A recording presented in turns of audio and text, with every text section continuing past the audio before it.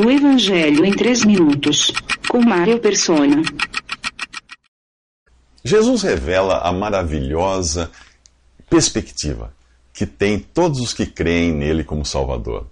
Enquanto a religião do homem coloca pesados fardos sobre seus seguidores e nunca lhes dá certeza de coisa alguma, o Evangelho indica claramente que a salvação vem pela fé em Jesus.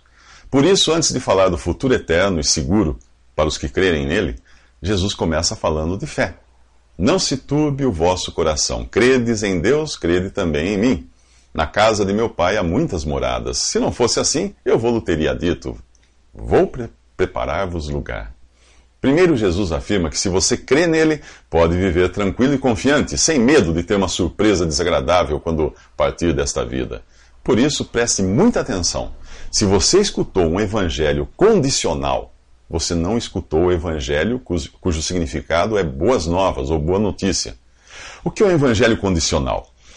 É aquele que coloca condições para você ser salvo. É o evangelho que diz que o sacrifício de Cristo não foi suficiente para salvar você. E, portanto, não basta crer em Jesus e em sua obra na cruz. É o evangelho cheio de se isso, se aquilo. Tipo assim, se você perseverar, se você for à igreja, se você der o dízimo, se você fizer isso, se você fizer aquilo.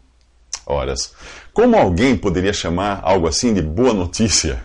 Se eu sei que eu sou um pecador perdido, que sou zero à esquerda aos olhos de Deus, como esperar que eu faça alguma coisa para ser salvo?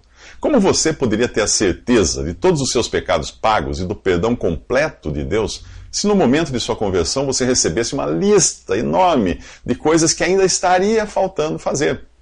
Como Jesus poderia ter morrido gritando, está consumado, ou está terminado, se ainda restasse alguma coisa para você terminar?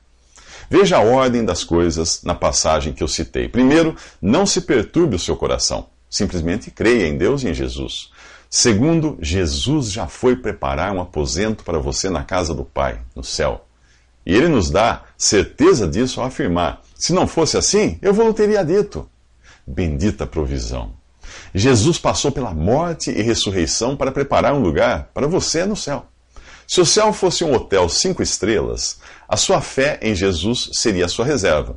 O sangue derramado na cruz, a sua chave para entrar lá. E o Espírito Santo que você recebeu no momento em que creu, a confirmação da reserva. O que falta agora?